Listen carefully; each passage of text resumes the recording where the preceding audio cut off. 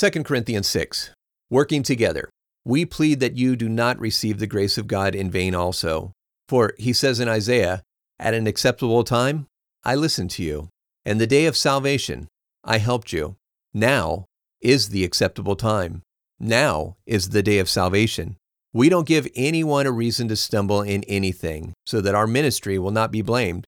But in everything, we commend ourselves as servants of God, in great endurance, in troubles, in hardships, in distress, in beatings, in imprisonments, in riots, in work, in patience, in fasting, in pureness, in knowledge, in perseverance, in kindness, in the Holy Spirit, in sincere love, in the word of truth, in the power of God, by the armor of righteousness on the right hand and on the left, by glory and dishonor, by bad report and good report, as deceivers, but we are true, as unknown, but we are well known, as dying, but we live, as punished, but not killed, as sorrowful, but always rejoicing, as poor, but making many people rich, as having nothing, but still possessing everything.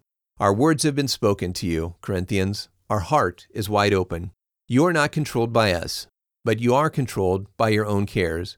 Now in return, I speak to you as my children. Open your hearts also. Don't be unequally linked with unbelievers. For what fellowship do righteousness and wickedness have? Or what fellowship does light have with darkness?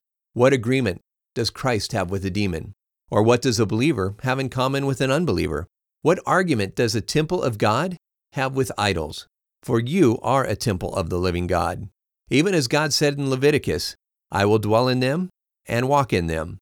I will be their God, and they will be my people." So as it says in Isaiah, "Come out from among them and be separate, says the Lord. Touch no unclean thing. I will receive you." And as it says in 2 Samuel, "I will be to you a father. You will be to me sons and daughters, says the Lord Almighty."